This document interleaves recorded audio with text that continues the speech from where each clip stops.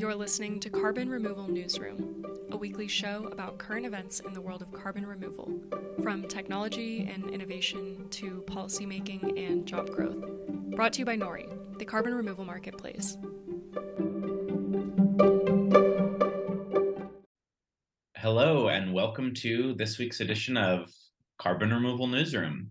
My name is Asa Kamer. I'm the producer of the show, and our normal host, Radhika, is not with us this week, so I'm going to be filling in. Today, we are going to be talking about carbon removal policy in the next Congress, and we had planned to talk about what the prospects are for carbon removal policy in the U.S. over the next 2 years. And things are not quite clear what the composition of the Congress is going to be. So that does complicate it a little bit. We're recording here on Thursday afternoon. But I think we have a general sense and enough to kind of lead into the conversation. And we're going to kind of talk about bipartisanship anyway. So I think that's probably where that's going to lead. So joining us this week is Savvy Bowman, Program Manager at ClearPath. Hi, Savvy. Thanks for having me. Yes, wonderful. Carly Matthews, Communication Director at the American Conservation Coalition. Hi, Carly. Hey, thanks for having me. So the last 2 years have seen a lot of advancements for carbon removal policy in terms of the federal government. The Democratic Party, when they controlled the Congress and the White House, did some of that unilaterally, and there was also some bipartisan legislation that supported carbon removal. In terms of the Democrats passing alone, there was the significant increase to the 45Q tax credit that was included in their Inflation Reduction Act. And in terms of bipartisan legislation, we also saw CDR funding in the infrastructure bill, as well as the CHIPS Act. So what can we expect from the federal government in the next 2 years? What will probably be divided government. I think most likely we can say the Republicans are going to win the House. So assuming that we have a divided government, is that going to bring more or less support for CDR? So just to start with, I would love to hear from both of you your reactions to this election from the perspective of climate and, if possible, carbon removal. Certainly not the top of the headlines, today. But when you think about climate legislation in the next couple of years and carbon removal, what does the election make you think we might be looking at in the next 2 years? So Savvy, I'll kick it to you first. Yeah, so thank you so much for your question, and great question. While, as you currently mentioned, we don't really have a decision, we can kind of make that prediction that the Republicans are likely going to take the House. And while there's still a lot of uncertainty, what's clear is that bipartisan cooperation is going to be essential to advance any meaningful policy in the next Congress. Even in the current Congress, most of the major energy legislation that was enacted was either enacted on a bipartisan basis or contained provisions that have historically enjoyed bipartisan support. Unfortunately, technology innovation has always been a bipartisan space, so I am optimistic about carbon removal because I think it's a technology area that both parties can support. The CREST Act, or the Carbon Removal and Emission Storage Technologies Act, which was introduced by Senators Susan Collins from Maine and Maria Cantwell from Washington State, is actually a great example of how to advance carbon removal policy on a bipartisan basis. Excellent, thanks. And Carly, what do you think? Absolutely. Yeah, I'd echo everything that Savvy said. Obviously, we didn't see a red wave, and anytime there's a narrow majority, as Democrats experienced the last Congress, you have to work with the other party 9 times out of 10 if you're going to get anything done. So I'm really looking forward to seeing what bipartisan legislation can be enacted and what legislators are willing to work on together. On NBC News election night, Senator Lindsey Graham from South Carolina suggested maybe something could get done on energy. And when I think energy innovation, which to me includes CDR and R&D on carbon removal technologies. So I'm optimistic. We'll see what happens, but I'm hoping that both parties will be willing to work together. And this might be more of like a narrative thing. I don't really know how legislators actually end up thinking about it, but to me, you kind of think, if there's a narrow win, on some ways, does that suggest that voters are maybe sending a message of moderation? They're not necessarily giving a huge thumbs up to the president. They're not necessarily, going all the way with the other parties. There's some, I guess I would like to think legislators might take to heart a bit of, work together, kind of figure out some of these core issues that Americans are obviously facing, energy prices being a huge one. So, I mean, you guys are both in DC, you're very plugged in. Is that true, or is it just kind of back to, back to the bunker, fight for everything? I'll Carly, what do you let think about Carly that? take a stab at that. Okay, go for it. Go for it. Yeah, it's a good question. I mean, I think when it comes down to it, a lot of legislators really are friends across the aisle and want to work together on things. At ACC, we try our best to work across the aisle as much as possible. And we did an event, I believe it was last year, with Abigail Spanberger and Don Bacon, who are really good friends, and we're able to work on the Growing Climate Solutions Act together, which passed the Senate, but it doesn't look like it'll make it through the House this session. So I really do think that there are opportunities for legislators to really work across the aisle. I think that, the best legislators we have want to do that.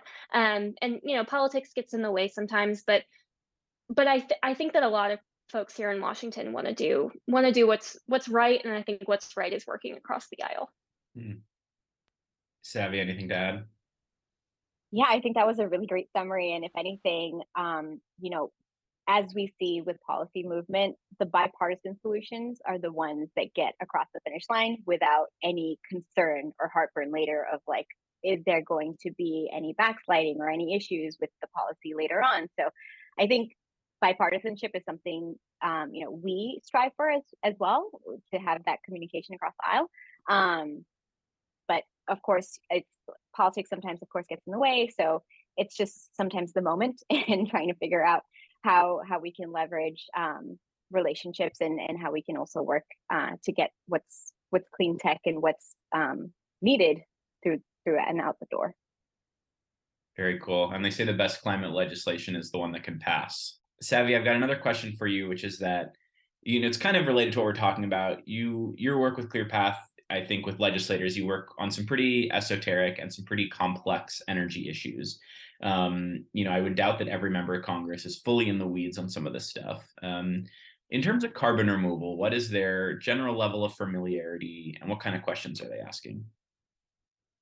That is another really great question. And it's interesting because it varies. And it's exciting to see so many policymakers from both parties interested in carbon removal. Everyone knows that trees capture carbon dioxide, but carbon removal is still a new topic.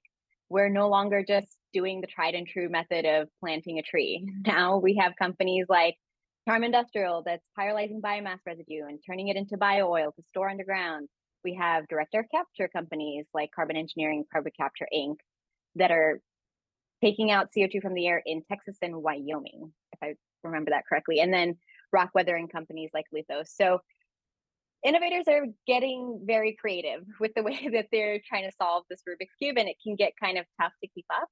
And some congressional staff members are so well versed that they don't need any 101 explainers before jumping into policy solution discussions, while others have never heard of carbon removal. So I would say it varies, but the vast majority are eager to learn if they don't know. And the questions that they're asking, what is the case for government action? Where is the technology now versus where it needs to be? How do we focus on the implementation of the programs like the direct air capture hubs, which was recently passed in the bipartisan infrastructure package? And then in terms of policy structure, how is it going to interact with current policy mechanisms, like you mentioned, 45Q? Or how do we structure programs to set them up for success and ensure competitiveness? So something that I think is really unique about the CREST Act is that it is a great example of policy tackling the need to innovate and develop solutions, but then also scale them through a technology inclusive, competitive federal carbon purchase program. Oof, that's a mouthful. But the key is technology inclusive. I think, a lot of these solutions that we see out there in the policy space today have the focus on DAC. And I think seeing that shift to a lot of different carbon removal solutions is interesting because there are so many that are coming out. And, congressional members and staffers, they work on so many different things like healthcare or defense. And so they need to know what this very specific thing is and how one process can greatly differ from another. So it's also important for policymakers to understand it because we're asking for a lot of money to be put into these programs, and rightfully so. but Congress needs to know why it's important. So they look for the experts to then tell them what the technologies are and why they matter. Right. And since you mentioned it, since you're saying there are legislators who are very plugged in on carbon removal and their staffs are very knowledgeable, any that you want to shout out just for our curiosity right now? Who are there any that are really that are really in the weeds on this? Well, gosh, I have to say that Molly Ryan at Senator Cantwell's, or sorry, Senator Collins's office is super plugged in. As when we were going in, and because we were working with her on the CREST Act and we helped sort of develop some of the text behind it, she was so plugged in on the technologies themselves and was rather more focused on like, does this policy make sense? And that was so interesting of a conversation rather than actually having to spend the time talking through a 101 on carbon removal. So Wow, that's yeah, I amazing. would say. And it speaks to how fast this issue is getting attention, that there's senators, staffers who are that plugged in. So that's really cool. Carly, I want to kick it back to you here. So the ACC, the organization you're with, it's a leading right of center environmental organization. And do you get the sense there's a lot of interest in carbon removal among Republicans? I mean, we just heard about Susan Collins' office, but is there legislation they might be interested in now that they probably control the House along with the Democrats controlling other parts of government? Sure. Yeah, I think that carbon removal generally is definitely really top of mind for both elected Republicans, but also conservative climate advocates. Technological innovation has always been kind of at the heart of what a conservative climate approach is. So I think that carbon removal technologies fit really nicely into that. But I think we're also seeing some kind of enthusiasm perhaps for natural climate solutions and even natural carbon sequestration. I know Savvy said, we're beyond the point where it's just as simple as planting a tree, but there is some enthusiasm for doing just that, planting trees and restoring ecosystems. So some legislation that comes to mind for me on that is the Trillion Trees Act. I mentioned the Growing Climate Solutions Act, which has a kind of agricultural focus. As far as technologies go, I think that Frank Lucas has a bill. It's called the Securing American Leadership in Science and Technology Act, and that really works on kind of the research side of what carbon sequestration technologies can do and what they can be. So I think there's a lot of enthusiasm. I actually think this is not only a really bipartisan topic, but it's also something that Republicans bring, kind of some real enthusiasm, real willingness to come to the table on. Yeah, I mean, that does really make sense, especially when you consider, there are some solutions that will require expertise from oil and gas industry and take place, like Savvy was saying, in a place like Texas or Oklahoma or Wyoming. Wyoming's leading the way in a lot of ways in terms of state preparedness for carbon sequestration. So, it definitely seems like a natural fit. Just to go off of what you're saying about the natural solutions you've written about this, and you have a piece that was titled "The Urban-Rural Climate Divide Should Be Bridged by Nature," which is a very nice headline. And can you tell us what you meant by that and what type of carbon removal approaches we're talking about? And, the thing that interests me, and this is something we've talked about with your colleague Chris a lot, is, carbon removal will imply investment. And so if it's taking place in rural areas, theoretically, this is something that would be, a boon to people who live there, be it in the form of jobs or whatever. So, I mean, what does that look like to you? This climate divide being bridged by nature. Can you tell us about that? Sure, yeah. So I'm glad you brought this up. It was definitely one of my favorite pieces I've written. Just for some background, I grew up in really rural Pennsylvania, and climate wasn't really a topic that we talked about at all, but agriculture and environmental stewardship absolutely were. So when I started working for ACC, now I live in, I don't want to call it the concrete jungle, but I live in a city now. I live in DC. So I kind of saw this like divide of how rural folks think about climate and the environment, but then how people in urban areas think about it. And I realized that in both situations, I wanted to be surrounded by green space and trees. And it didn't matter if I was in DC or if I was back home in Pennsylvania. So kind of the idea of this piece is that natural climate solutions are really kind of that bridge of climate action that both rural and urban people can really get behind, right? In urban areas, you kind of crave green space, kind of break up the asphalt and the concrete. And actually it has some kind of co-benefits, not related to climate per se, but, kind of lowering on-ground temperatures, improving air quality, things like that. And then in rural areas, you're always thinking about stewardship and making sure soil quality is high so that agricultural practices are successful and bountiful.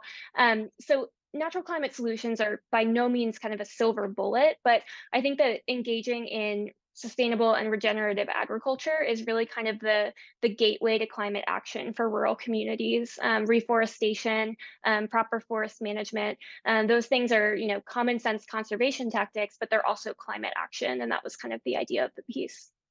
Very cool. So Savvy, I'm going to do a bit of a 180 here and go from natural solutions to technical solutions and talk about direct air capture. The bipartisan infrastructure bill from a couple years ago, as you mentioned, had $3.5 billion for DAC hubs. That's now in the implementation phase through the Department of Energy. So do you think the next Congress is going to continue to support DAC? You kind of touched on this a little bit, but either through funding or sort of focused implementation of, the DAC hubs, or are there other issues in terms of research or tax credits that DAC needs? Because as all the projections show, it needs to scale really fast to have an impact. So do you think Congress is going to continue to look at that specific technology? Yes, but the conversation is evolving even beyond DAC. Like I mentioned before, DAC is a wonderful solution because it has all the traits of high quality removal that folks are looking for. It's additional, it's measurable, it's durable, but policymakers don't want to pick winners.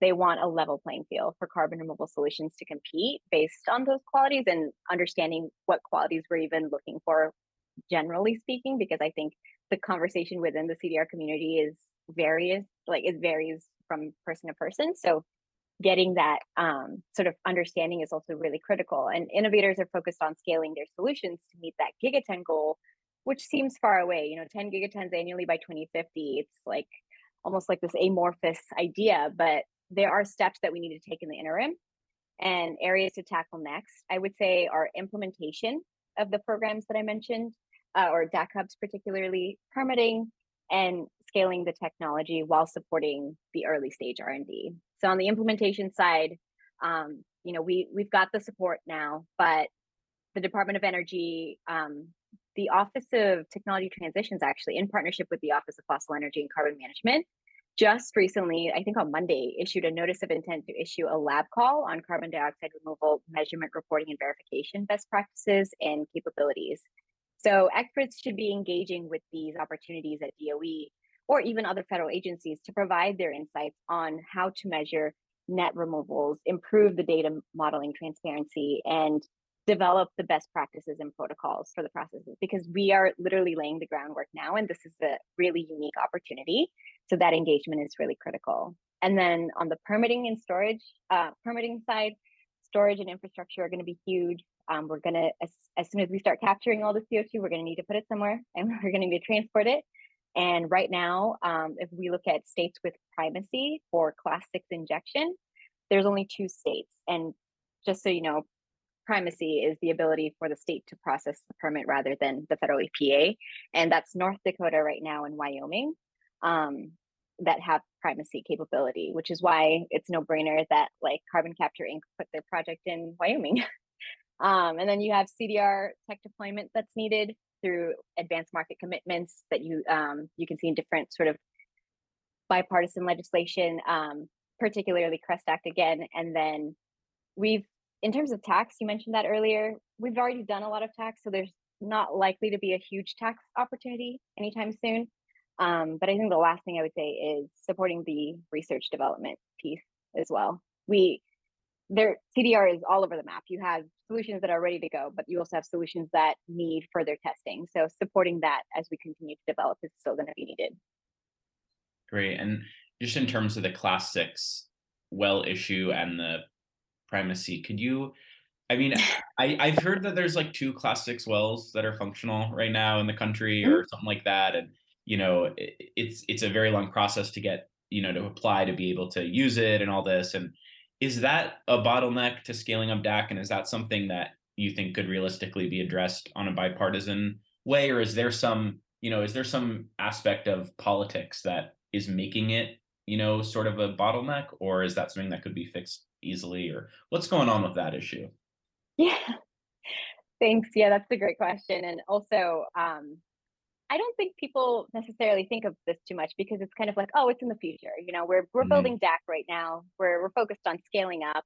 And to be fair, we're not even in the gigaton scale zone of capture. We're still capturing in the hundreds of tons, metric tons area. So in terms of the urgency, no, it's not there. But as soon as you start capturing too much CO2 to actually have on site, you need to put it somewhere. And that's where it's going to come into play. And especially with all these huge climate targets that a bunch of folks are putting forward to meet, you're going to need, if these purchase commitments are met and the deliverables in terms of the purchase CO2 start getting rolled out, then you're going to need that capacity for storage. And I think permitting is a particularly bipartisan space. I think you're going to get interest from Republicans who want to make sure that there's opportunity to store a lot of this. And I mean, historically, there's been a lot of bipartisanship in this space as well with 45Q, as you mentioned. So I think, which has the storage component as well. So I think, long term, it's going to be more of a focus. And I don't think people realize it will be a bottleneck, but with the current delays, like to put it into perspective for you, to get an EPA permit federally, I think it takes something like it took 6 to 7 years. And then if you wanted to get like a state permit, it's like 6 to 9 months, I believe. But don't quote me on those numbers. Mhm. That's what I think I remember from reading documents. And that probably brings with it a whole host of issues with investment too. I mean, companies are probably struggling or, might struggle to raise money if they have to tell their investors, yeah, maybe in 7 years we'll get approved and we can do what we say we're going to do. But maybe that's another story. So, thinking about the next 2 years, thinking about where we're headed here, for climate legislation, carbon removal. Carly, you mentioned the Growing Climate Solutions Act. Could is there, I mean, it's probably too soon to say, we don't know who's going to be in leadership, but is that something that you think will get brought up again? And is there other legislation regarding natural solutions that you're looking at, that you're hopeful for, that the ACC is pushing, that you think might have a chance in the next couple of years? Sure. Yeah, I think GCSA certainly should be reintroduced next Congress. I mean, it made it through the Senate with, I believe, 92 yes votes. Wow. So, I mean, that's pretty stunning. I mean, I think the only times we see majorities like that are for like post office namings. So it really is a shame that it didn't make it through the House. But we'd love to see that reintroduced. I think this will be the third Congress that the Trillion Trees Act is reintroduced. And then kind of related to that, the Save Our Sequoias Act is something that Republicans have been working on, specifically Leader McCarthy and Representative David Valadao in California, to really protect those sequoia forests, but also make sure that they're properly managed so that if and when fires do break out, those trees aren't threatened by, brush and other trees that are dying or dead, just kind of laying around ready to be set aflame. So those are some things we're looking at. As far as blue carbon goes, Senator Murkowski and Representative Brian Mast have both introduced the Blue Carbon for Our Planet Act. So that's something that we're watching as well. Blue carbon has kind of a wealth of opportunities. We don't even really know its capability yet. So that's definitely something that we're thinking about. Wow, that's cool. So you have Republican legislators talking about sustainable agriculture, talking about old growth forests, talking about blue carbon. I mean, not to insert my own opinion, but this is the kind of things I would love to hear them talking about more. And I know that's what you're working on, trying to get them to push them on that. And to the push, I do want to hear a little bit more about the Growing Climate Solutions Act. Can you tell us why it wasn't able to pass the House? I mean, who's holding it up? I'd have to assume some Democrats if it was Democratic House. So what's going on there? Yeah, so it's a little complicated what's going on in the House. There's definitely opposition from elected Democrats, but also some environmental groups, because the Growing Climate Solutions Act is not a silver bullet solution. It's a small bill. I think it sounds weird saying this is small, but it's only like a couple $1 million of spending. So, in the scheme of the federal government, that's tiny. But the idea of carbon markets can be pretty controversial with some environmental groups. They see it as, kind of opening the door to fossil fuels. We, of course, at ACC disagree with that and think that, natural solutions, carbon markets are an important piece of the puzzle. But it was just kind of held up in the House Agricultural Committee. There was some opposition too from Republicans who are a little worried about, kind of the so-called slippery slope of pricing carbon. So it definitely took some heat from both sides, and we're hoping that next Congress that could be resolved.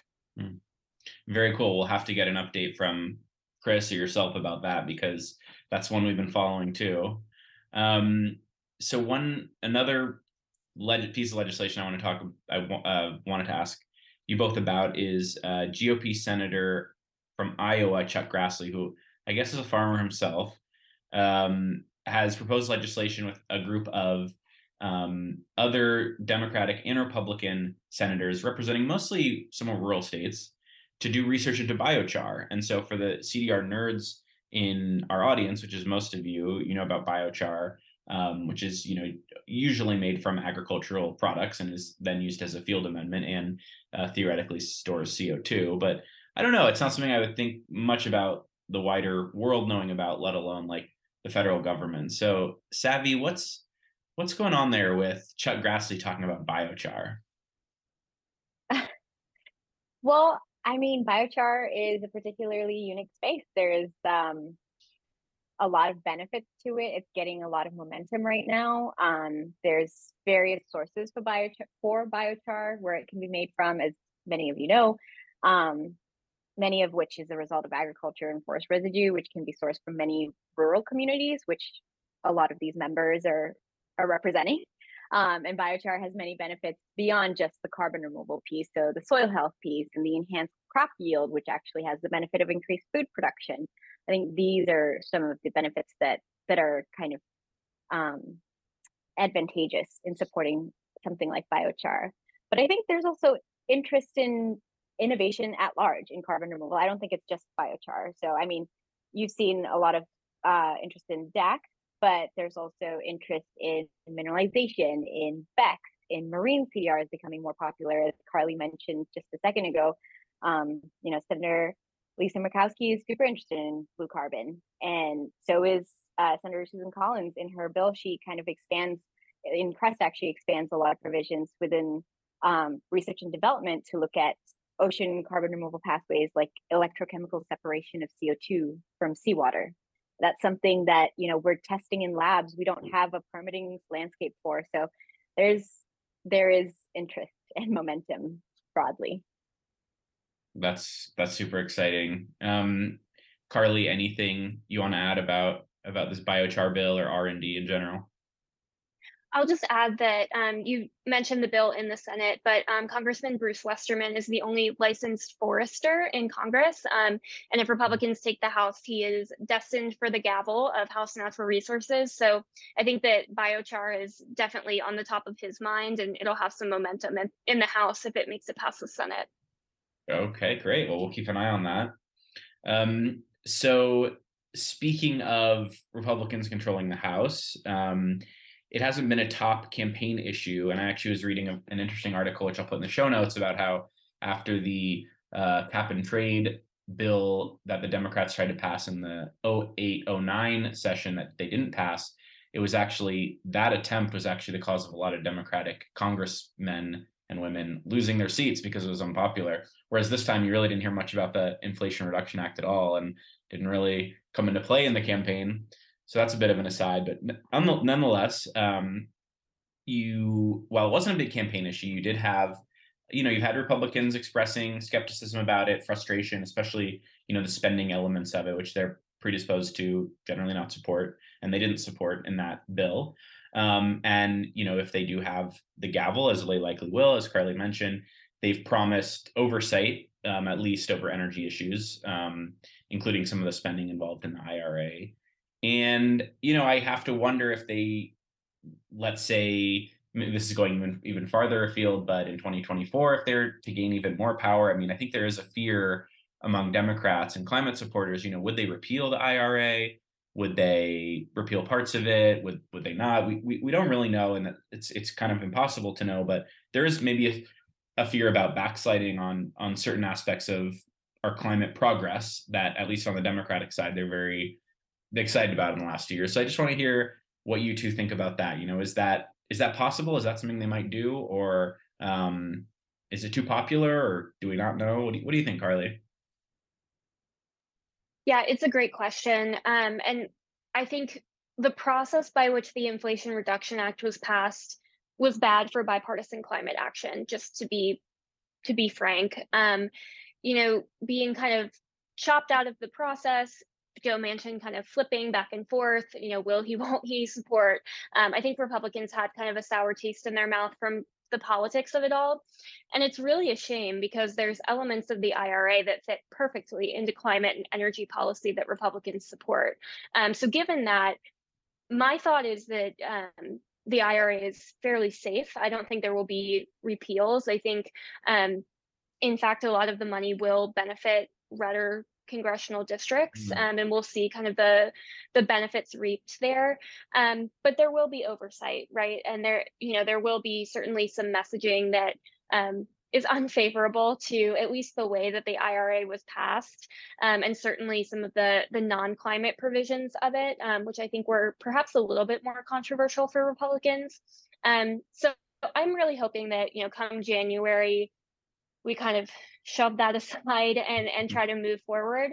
But I think there is a little bit of bad blood there of just kind of the way that it was passed, and we're already seeing that play out with permitting reform, right? That should have been a bipartisan follow up to that, but Republicans kind of put their foot down. Right. Savvy, any thoughts to add?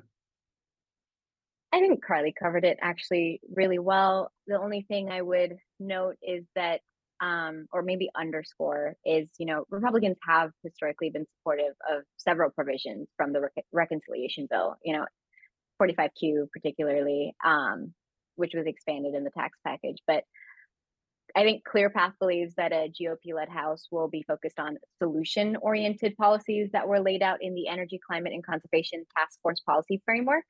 If you'd like to learn more about it, feel free to check out clearpathaction.org. It has a full rundown on sort of that framework. But I think to Carly's point, it's maybe going to take a little bit of time to get to a happy medium and the sort of bridge point where both folks are working together on these policies. But I think it's going to be solutions focused, and we want to focus on innovation and make sure that a lot of these technologies do get to scale. So there is definitely opportunity. Cool. So for my last question for both of you, I'm just want to, I just to give our listeners a bit of a sense of what kind of work you do. Tell us a little bit about your organizations and, the issues you're focusing on, that sort of thing. We kind of skipped past this at the beginning. Sure. Well, so ClearPath is a DC-based nonprofit. We work on developing and advancing policies that accelerate innovations to reduce emissions in the energy and industrial sectors historically. So we've been around for, I think, about 8 or 9 years. And we work on white space technologies. And when I say that, think like nuclear, carbon capture, geothermal. In the last, I would say 2 to 3 years, we've expanded that to heavy industry because we identified that as another white space opportunity area. A lot of eyes are focused on transportation or power sector, and we thought, let's go for the next big thing, industry. And so that's one. And then of course CDR. And so we work to, inform pragmatic policy thinking, and we engage with Republicans through our government affairs arm that works with us. But myself personally, my background is in private sector. So I used to work at Tesla doing solar and storage asset management, which was a great experience and I learned a lot. But I think after my master's at Columbia University, meeting Julio Friedman, actually, who is one of the leading thinkers in carbon removal, he kind of got me excited about the space, and that's how I found ClearPath and have joined here. And now I lead on our carbon dioxide removal portfolio and support industrial decarbonization as well. Great. Well, Julio gets a lot of shout outs on our show and a lot of mentions. So yet another way he's influencing the field by getting you involved. That's pretty cool. And Carly, can you answer the same question and tell us a little bit about what you do? Absolutely. So the American Conservation Coalition was founded in 2017, and our mission is to engage young conservatives on the environment and to build the conservative environmental movement. So we're a grassroots organization. We have branches of activists across the country, but we also have full-time staff, of which I am one. And so my day-to-day is all things media relations, messaging.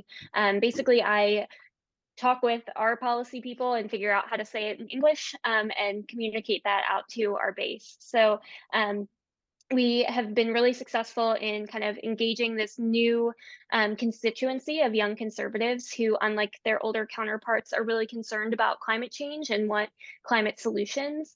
And that's kind of been our strategy is building that movement and ensuring that it has political power.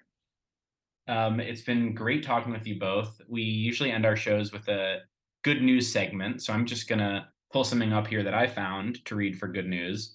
So there's an organization or a group called America is All In, which is a coalition of businesses and local leaders. And I think Bloomberg, former New York Mayor Mike Bloomberg, and they released a report that found that even if Congress flips, which it looks like it will, that the U.S. climate target of reducing emissions by 50% by 2030 is possible. So it's still possible if Democrats who passed the last big legislation are not in power. And they found that the incentives that were passed in the Inflation Reduction Act and the bipartisan infrastructure bill were effective enough that we're sort of already on the path with investment and build out of renewable energy and closing coal plants, notably, to theoretically get to that goal by 2030 anyway. So I thought that was nice. I mean, when Congress can't get in the way of something and it's on its way on its own, that's a comforting feeling. So that's our good news. And hopefully by next week, we'll know what's going on with the election. I'm sure everyone out there is paying attention on their own. You don't come to us for that sort of analysis. We haven't branched out into that yet. But anyway, Savvy and Carly, thank you both so much for joining us. It was great to have you.